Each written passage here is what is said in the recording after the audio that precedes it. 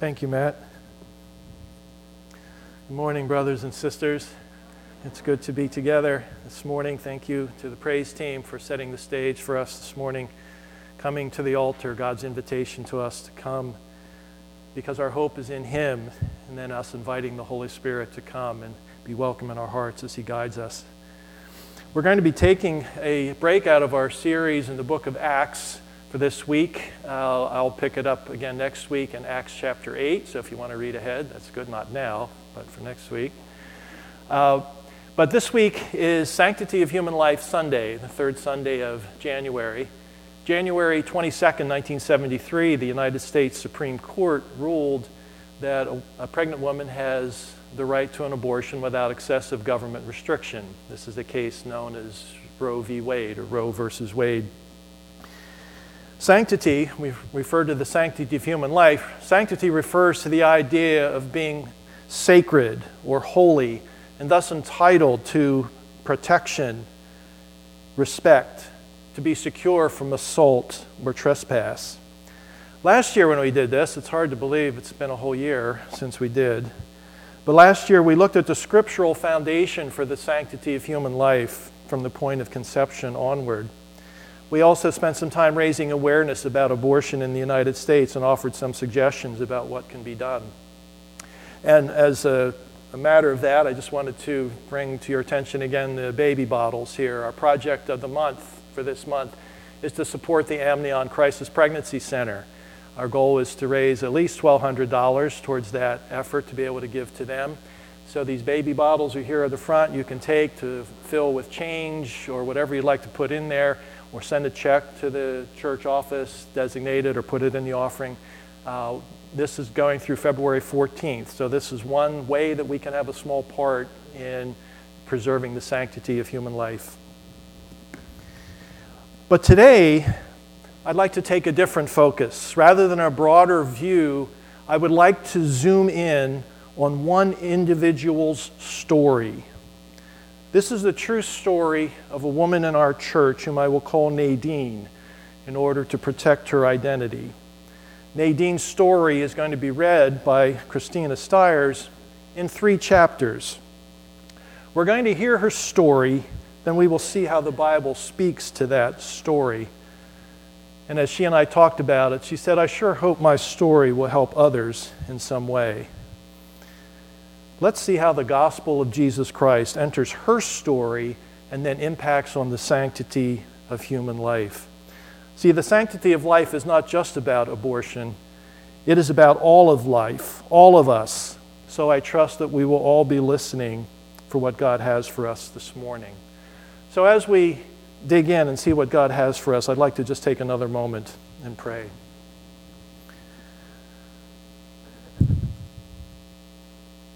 Father, I pray that you would search us and know our hearts, that you would try us this morning and know our thoughts, and see if there be any grievous way in us, and we ask that you would lead us in the everlasting way.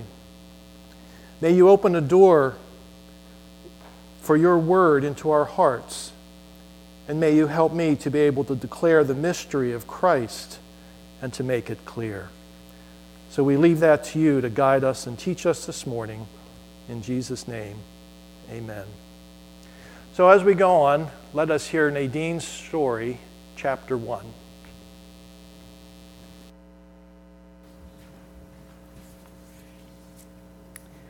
This is Nadine's story. I wish to remain anonymous because of my family members. All names have been changed to protect that anonymity.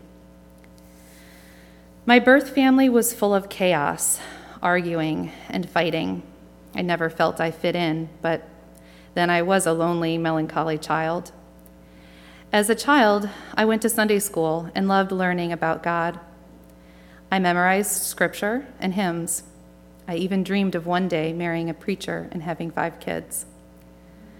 But during my teen years, hormones and trying to fit in spoke louder than thoughts of God. Instead of following God, I followed after boys instead and found Graham, one who, in stark contrast to my family, was extremely calm, quiet, and self-assured. We dated in high school and broke up his first year of college because I wouldn't give him what he wanted. We then got back together in my second year of college. When we got back together, I was determined not to lose him again. So I did what I thought I needed to, and as a result, got pregnant. We married then. After several years, we started going down a path of darkness, experimenting with drugs and sex. I jumped right in senselessly and recklessly. My husband and I eventually divorced, and my kids went to live with him. One night, I left my kids, who were only spending the night with me, with a babysitter who I should not have left them with. I went to a bar and had too much to drink. On my way home, I totaled my car and had to face the fact that many times I had neglected and endangered my children and needed to change. God must have been with me because I'm still here. I stopped my reckless living, but was alone and afraid and not seeing that God was there. I tried to get back into my ex-husband's favor, but with that, I was pregnant again, more than once. This time, with no help, nowhere to turn that I knew of, I made the easiest decision and got an abortion. I did this again and again. In fact, I did this 3 times. Then I had a tubal, so it couldn't happen again. Graham and I became a couple again, and we remarried. But now I was full of depression and guilt because of the mess I had made of my life, the abortions, and the pain I had caused my family. I had found a good job, and we lived a stable life, but I was empty, very empty. Thank you, Christina. Empty. Very empty. I wonder how many of us could identify with that in life. I'd like you to turn in your Bibles to 1 Corinthians chapter 6, because I'd like to now lay Nadine's story next to the scriptures to give us some insight into how she ended up in this situation of alone, afraid, depressed, and guilty, going down a path of darkness, not seeing God, and as she said, empty, very empty. So I turn your attention to 1 Corinthians chapter 6. I'm going to read from verse 9 to the first part of verse 11. Or do you not know that the unrighteous will not inherit the kingdom of God? Do not be deceived. Neither the sexually immoral, nor idolaters, nor adulterers, nor men who practice homosexuality, nor thieves, nor the greedy, nor drunkards, nor revilers, nor swindlers will inherit the kingdom of God. And such were some of you. We'll notice here in verse 9, Paul talks about the unrighteous, the wrongdoers. This describes those who are living outside of what God has said is right and good for us. In fact, this is the natural state of every one of us by birth into this world. We live outside of what God has said is right. There are many outward expressions of that choice to live apart from God, partially mentioned here in the list that Paul gives us. But the bottom line is the same. It's living life for ourselves and not for God. That is what defines sin. Sin is not ultimately defined by what we do or say. Sin is defined by our relationship to God when we say to God, I am going to live life my way and not yours.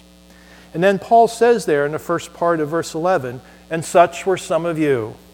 It's not saying that some of you were sinners and some of you were not sinners. He's saying some of you sinned in this way and others of you sinned in this way. The fact is that we are all sinners. Such were some of you. And this is Nadine's story. We are all stained by sin.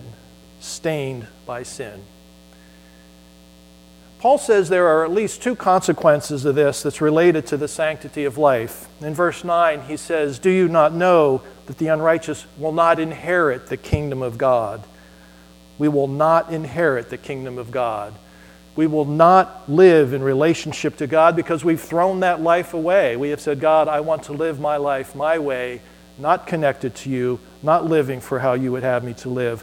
We devalue life with God. We are eternally separated from God because of that choice. But if you look at this list, there's a second implication as well, and it is this: every sinful action devalues human life in some way. Every sinful action devalues human life, takes away from the sanctity of life in some way. First, it devalues the life of the person who's on the receiving end of that sin, and it devalues the life of the one who's committing that sin. For example, let's look at his list. Verse 10, he says thieves. He talks about thieves. Well, what does a thief do? A thief comes to you and says, I want what you have, and I'm going to take it by force. So he does. He devalues you. So if I am to steal something from you, I am devaluing you. I am denying your sanctity. You're deserving of respect and safety. I am taking for myself what is yours. But that act of stealing also devalues me, because now I have just lowered myself to the position of a predator, to a position of a person who's trying to advance my own causes at your expense. I don't care about you. I am just looking out for myself. So every sinful action devalues human life. This devaluing of human life isn't just about abortion. It includes the sins that Paul mentions here. And if you think about our current cultural struggles in this country and around the world, it also includes things like infanticide, child abuse, the dealing with orphans, human trafficking, disabilities, immigration, how we care for our elderly, the end-of-life issues, physician-assisted suicide, gender identity, sexual preference, racism, social justice, the destruction of marriage and family. All of these things have to do with devaluing human life, not honoring the sanctity of human life. Think of Nadine and her story. How did her sin devalue life? Well, if you look at the life of others, she had the abortions. She says she endangered and neglected her children. The drunk driving put her and others at great risk. She caused pain for her family and others. Her choices to live life apart from God caused pain to others. But what about her own life? Physically, she abused her body with drugs and alcohol. Emotionally, she was empty, depressed, lonely. Spiritually, she was hopeless, full of guilt, fear, and regret. And Paul says, such were some of you. That is where we sit, in lives stained by sin.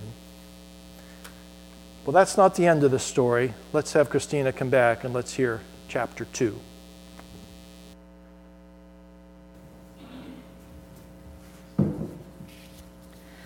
Chapter 2 of Nadine's story. A counselor told me I had a God-sized hole in my heart and pointed me in the right direction. My daughter was taking music lessons at a local church, and I would go to church to hear her play. I heard many altar calls and answered them privately in my heart, then eventually publicly in front of the church. I was baptized there. My early Christian life after baptism was joyful.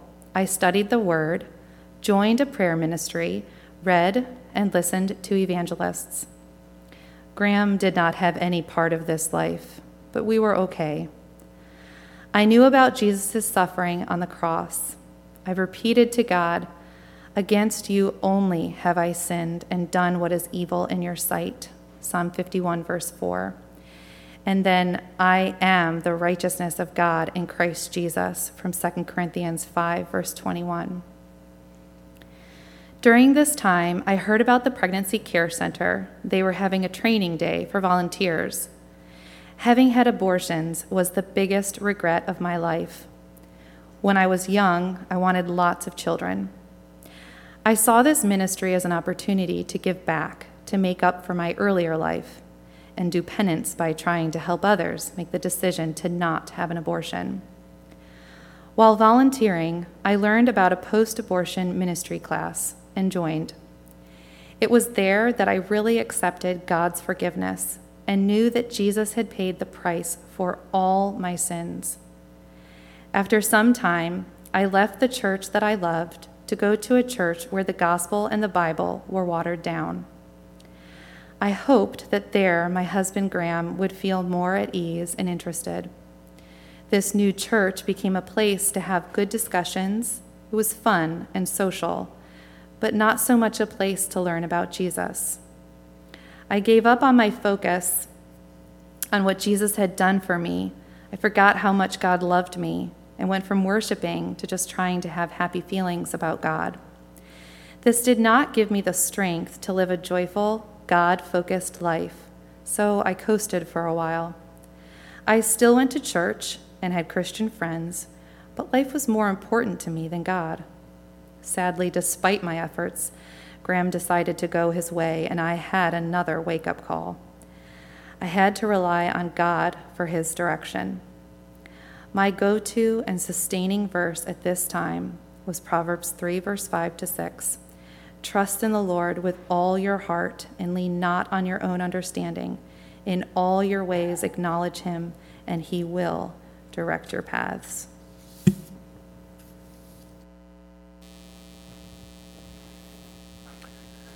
Chapter 2 ended a little differently than chapter 1. How did we get from empty, very empty, to trust in the Lord with all your heart, lean not on your own understanding, in all your ways acknowledge him? A big change from chapter 1 to chapter 2. Let us go back to 1 Corinthians 6 again and see that really what this is talking about, that once she was stained by sin, now she is saved by the Lord Jesus. Go back to verse 11 again, where Paul goes through his list in 9 and 10, and then he says, such were some of you. In that reading, he identifies us as being part of that group. But let's read it differently. Let's read it a different way now. Such were some of you. Such were some of you. This is past tense. This is who you were. But look what he says in the rest of verse 11. Such were some of you, but you were washed, you were sanctified, you were justified in the name of the Lord Jesus Christ and by the Spirit of our God. You were washed. You once were dirty, but now you have been made clean. You were sanctified. Once you were spoiled, impure, living for yourself, but now you are purified and living for God. And you were justified. You were once filled with the guilt of violating God's standards, filled with the shame of disgracing God and those around you, but now your guilt and shame have been removed and you have been made right with God. Such were some of you, but you were washed, you were sanctified, you were justified. But how is this even possible? Well, Paul goes on at the end of that verse 11 and gives us two clues as to how that is possible. He says, first, you were justified in the name of the Lord Jesus Christ. In the name of the Lord Jesus Christ. This is the gospel. Jesus has done for us what we cannot do for ourselves. He lived the perfect life that we failed to live. He died the death on the cross that we deserved to die. On the cross, he took the penalty for our sin. On the cross, he bore the weight of our shame. And he rose from the dead 3 days later, conquering sin and death once and for all. And now, whoever believes in Jesus, in his life, his death, his resurrection, will have forgiveness of sins, removal of guilt, removal of shame and regret. And notice, this is more than pardon. Pardon is the excusing of an offense without exacting a penalty. An excusing of an offense without exacting a penalty. No, God exacted the penalty for our sin. He put that penalty on the Lord Jesus. The penalty for our sin was paid. But that's not it. That's not all that it is, because not only did he forgive our sin by taking the penalty on himself, but Jesus now gives us of his righteousness and of his goodness. He takes his goodness and he puts it into our account. So this is more than pardon. This is forgiveness, and this is giving us his goodness and his righteousness. Paul says it's not only in the name of the Lord Jesus Christ, if you look there in verse 11, but it's also by the Spirit of our God. Jesus does not just provide for our forgiveness, our guilt, and our shame, but he sends his Spirit to live within us, those of us who put our faith in Jesus. The Spirit is the one who gives us understanding of his word and his ways. He is the one who empowers our lives to live for him, to transform us into those who were once living for ourselves, into those who are living for him. You see, Jesus restores the dignity of all humanity. Where once we devalued the life of others because of our sin, we now sanctify, honor human life. Where once we devalued ourselves, he has lifted us up. One way I like to think of this is that the value of something is determined by the price someone is willing to pay to have it for themselves. You may look at something and wonder why someone thought that was so important to them, but they paid a lot of money for that. That determines its value because it's something they wanted to have for themselves. Well, our value is seen in the price that God was willing to pay to bring us to himself. It cost the life of God's Son, the Lord Jesus Christ. There's a song that I'm reminded here. It's Keith and Kristen Getty's song, "My Worth Is Not in What I Own." There's a line there that says, "Two wonders here that I confess, my worth and my unworthiness, my value fixed, my ransom paid at the cross." You see, the cross defined our worth and our unworthiness. The cross defined our unworthiness because it is there that Jesus took upon himself the penalty for our sin. We were declared as sinners with no hope, and God placed the sin of us on him. He placed the penalty of our sin upon him. He paid the penalty. At the cross, our unworthiness was declared and our ransom was paid. But the cross also defines our worth, not just our unworthiness, but our worth. Because at the cross, God paid the price of his only Son, the life of his only Son, to purchase us. The value that we have in God's eyes is such that he was willing to pay the price of the life of his Son to purchase us. Our value was fixed. Two wonders here that I confess, my worth and my unworthiness, my value fixed, my ransom paid at the cross. God accomplished both at the cross. That is how Nadine went from empty, very empty, to full of trust in the Lord with all your heart. Where once she was stained by sin, now she is saved by the Lord Jesus. Well, now let's hear chapter 3 of Nadine's story.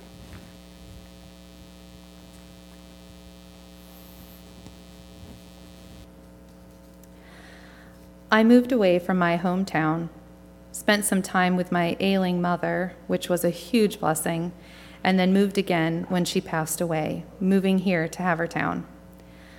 I am a spiritual weakling, but I know the Christian life is one of growth in knowledge of God and in allowing him to direct your life, in seeking his direction every day. I now face things with God. I know he can heal, but I am not yet totally healed. There is still much sadness over my past, especially when I am alone. I can rely on God's word. My life is still sad, and I know I don't deserve all the grace I am shown daily. But God has removed my sin as far as the east is from the west. He gave me a lighter heart and set me free. In Matthew 7, verse 7, the word says, "Seek, and you will find." God always answers when I seek his presence. Here, I have found community with a focus on God's steadfast love and grace. Other scriptures says, "Iron sharpens iron," and "do not give up meeting together." These positive things are happening because I am a part of this church body and in Bible study. Here I feel God's presence and feel called to know him more. I am excited that I can grow closer to God until I get to heaven, and then grow closer still. And I look forward to one day meeting 3 children I didn't get to meet here.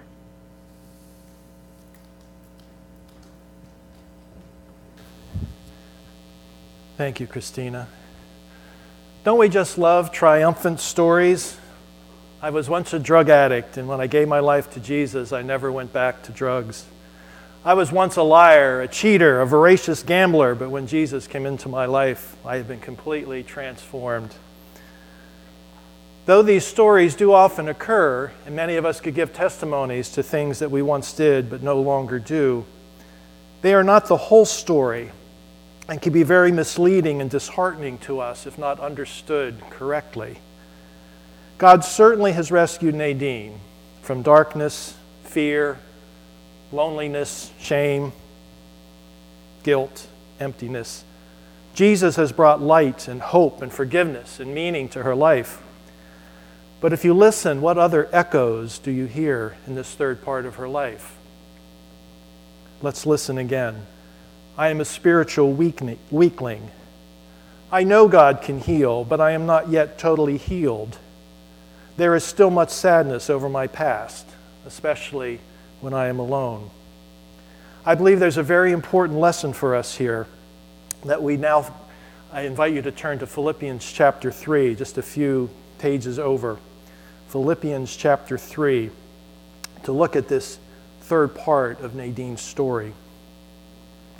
In the first part of Philippians 3, Paul outlines his life before Jesus, the empty things he was pursuing that he thought would bring him life and meaning and purpose. But when Jesus entered his life, he says, I counted all of those things but rubbish in order that I may be consumed with one thing, and that is pursuing a person. Pursuing a person. Paul says the highest goal of his life, now being consumed with pursuing the person of Jesus Christ, is to fully know Jesus. His goal is to attain to all that God has for him. He wants to be all that God wants him to be. That's the singular focus of his life, to pursue Jesus and to know him better. But let's look at verses 12 to 14 and see what he says. Not that I have already obtained this or am already perfect, but I press on to make it my own because Jesus Christ has made me his own. Brothers, I do not consider that I have made it my own, but one thing I do, forgetting what lies behind and straining forward to what lies ahead, I press on toward the goal for the prize of the upward call of God in Christ Jesus.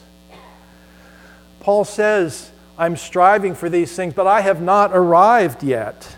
I am still a work in progress. He outlines that a little bit more. If you look in verse 12 at the end, he says, Christ Jesus has made me his own. That's a fact. The undeniable fact is that Christ Jesus has made him his own. And that applies to any of us who have put our faith in him. Christ Jesus has made us. He's made you his own. He's made you his child. You're a child of God. You are an heir of the King.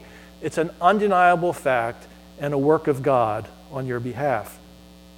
And Paul says, my goal is to make it my own. Christ Jesus has made me his own. My goal is to make that my own. I need to grow into what it is that God has already given me. I need to learn to live like I am his. I need to learn to live like I'm his child, like I'm an heir of the King. I need to work out in my life the implications of what it means that Christ has laid hold of me. And in that light, he says in verse 13, but one thing I do, jumping down to verse 14, I press on towards the goal for the prize of the upward call of God in Christ Jesus. He said, there's one thing I do. One thing I do. I press on towards the goal for the prize of the upward call of God in Christ Jesus. And he says there are two components to that. In verse 13, he says, one thing I do, forgetting what lies behind. Forgetting what lies behind. Now, that word forgetting can mean that it no longer comes to our mind, and sometimes that happens. I probably have forgotten things that I used to do. No, I can't tell you what they are because I have forgotten them. But most of the time, it means that we're not going to let them control us anymore.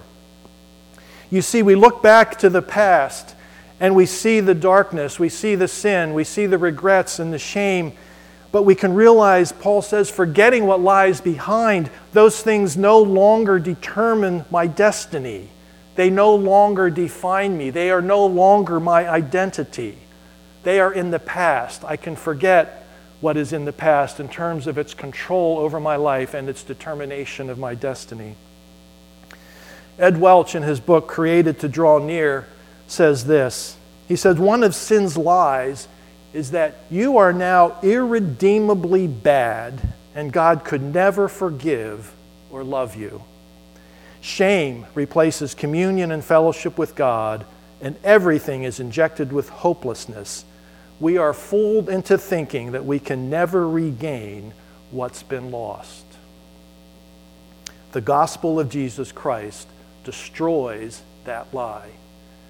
Jesus died for the sins of the past, the shame of the past, the regret of the past, everything that's in the past. We are no longer determined to define by that because Paul says Christ Jesus has laid hold of me and I am his.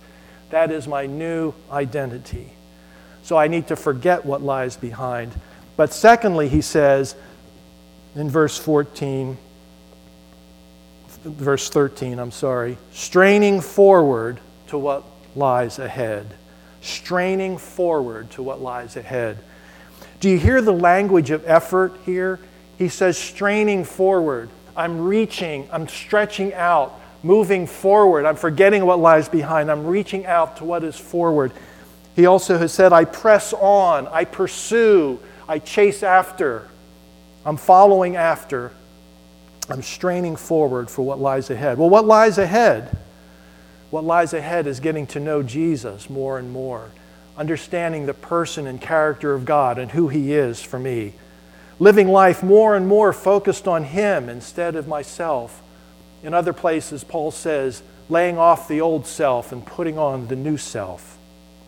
And what else is coming? What else lies ahead? Heaven is coming, when all the pain will finally be over, when we fully receive the inheritance. I don't know about you, but I have trouble forgetting what lies behind sometimes. I look back, and still with regret and shame and sorrow and pain. And when we look back, we can't be looking at two places at once. We can't be looking back and looking forward. We can only do one. And Paul's admonition to us here is to forget what lies behind. Don't turn around to look what's behind you. Look ahead to what's ahead of you, which is the Lord Jesus Christ and all that He has promised us and all that He has given us. The Christian life, brothers and sisters, is not instant perfection. The Christian life is not instant perfection, but an upward journey of knowing and trusting God more and more. And as we do, God makes us more and more like Jesus. Life is sinners saved by grace who are on an upward journey home. Yes, there is forgiveness of sin. Yes, there is victory over sin. Yes, there is healing from the hurts of the past. But complete healing and victory awaits our arrival in the new heavens and the new earth. As Nadine was sharing her story with me, she was hesitant to share her story publicly because chapter 3 still has some pain and sorrow and tears. She felt badly because she couldn't come in and say, Jesus has taken it all away and I'm just fine. And I had to remind her now as she is listening, and remind all of us that there's another chapter coming. Let me read to you from Revelation 21, verses 3 and 4. And I heard a loud voice from the throne saying, Behold, the dwelling place of God is with man. He will dwell with them, and they will be His people, and God Himself will be with them as their God. He will wipe away every tear from their eyes, and death shall be no more. Neither shall there be mourning, nor crying, nor pain any more, for the former things have passed away. That's chapter 4.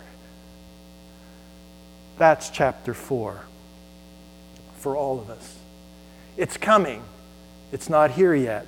And now, what are we to do? Forget what lies behind, reaching forward to what lies ahead. Press on for the goal of the prize of the upward call of God in Christ Jesus. I have here a yo-yo. I didn't say I am a yo-yo. I said I have a yo-yo. What's a yo-yo? Something that goes up and down. Isn't that like life? Right? Life has its ups. Life has its downs. Life has its times when life is firing on all cylinders. Circumstances are pleasant. We're making good decisions. We all love each other and things are going fine. But life has its downs. We're making bad decisions. Circumstances beyond our control are weighing us down. There's death and sickness and sorrow and pain. But that's what life is, with its ups and downs. But for the Christian, it's a little different. Because what you can't see here, there's a stool here right at my feet.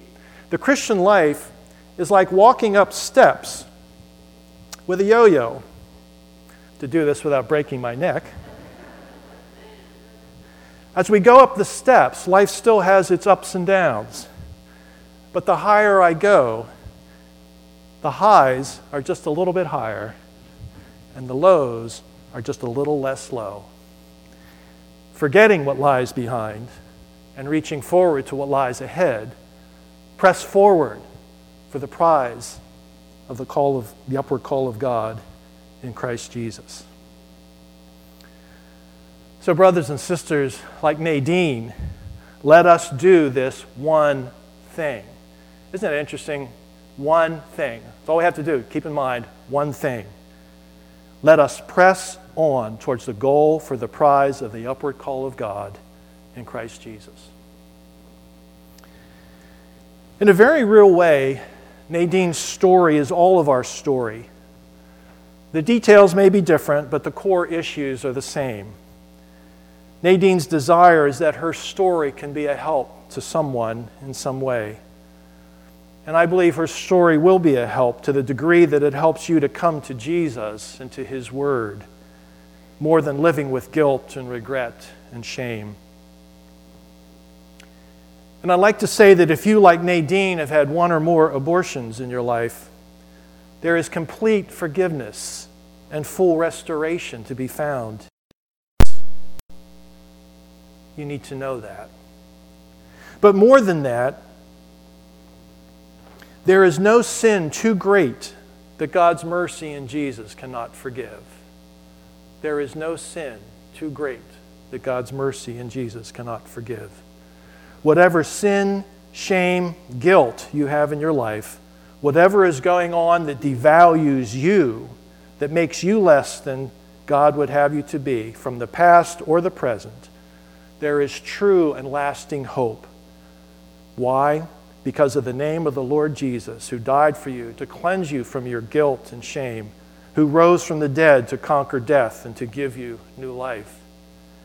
There is true and lasting hope because He sends His Spirit to live in you, to empower you and transform you, to live a life you would never be able to live on your own. You see, sin devalues human life. Jesus alone is able to restore the sanctity of human life, all human life, from conception to birth, from womb to tomb. What I'd like to do is just give us a couple moments of silence to reflect on these things as God would be speaking to you, and then I will offer a closing prayer.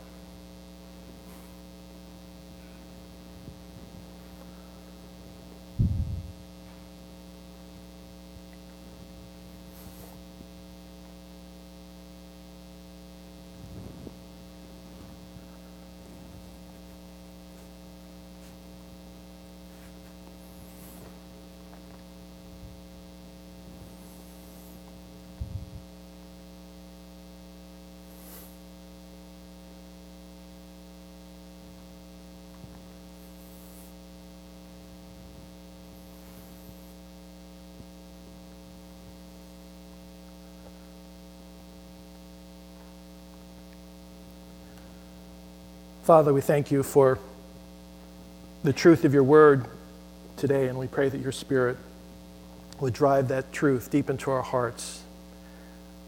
That whatever it is that we need here this morning, whether it's forgiveness, or comfort, encouragement, whatever it is that we need, I pray that we would find it in the name of the Lord Jesus Christ and by the Spirit of our God. And as we listen to Nadine's story of chapter 1 being so stained by sin, and chapter 2 being gloriously saved by Jesus, and then in chapter 3 straining forward for the prize of the upward call of God in Christ Jesus, straining forward to make this salvation our own, I pray that you would help us all to commit to that process of pressing on for that prize. And I pray that we would do so with the view that chapter 4 is yet to come.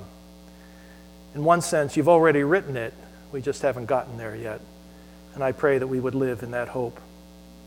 I also pray that for our country and around the world, we do pray for the end of abortion, for the end of the taking of innocent human life at its earliest possible moment. But we also pray for the end of all devaluing of human life. We look around us and there is so much. There are so many ways that we take advantage of one another and we diminish one another and we devalue one another. I pray that there would be an end to all of that. And again, we look forward to the time when all these sorrows will be gone, that the tears will be dried, the pain and death and sickness will be gone. But until that time, Father, I pray that you would allow those of us who are your children to be examples of lives rescued from sin and living for you and for the gospel of the Lord Jesus Christ. Help us to be examples of those who are able to forget what lies behind, reaching forward to what lies ahead and pressing on for the prize of the goal of the upward call of God in Christ Jesus. May you bless us and keep us by your grace. In Jesus' name, amen.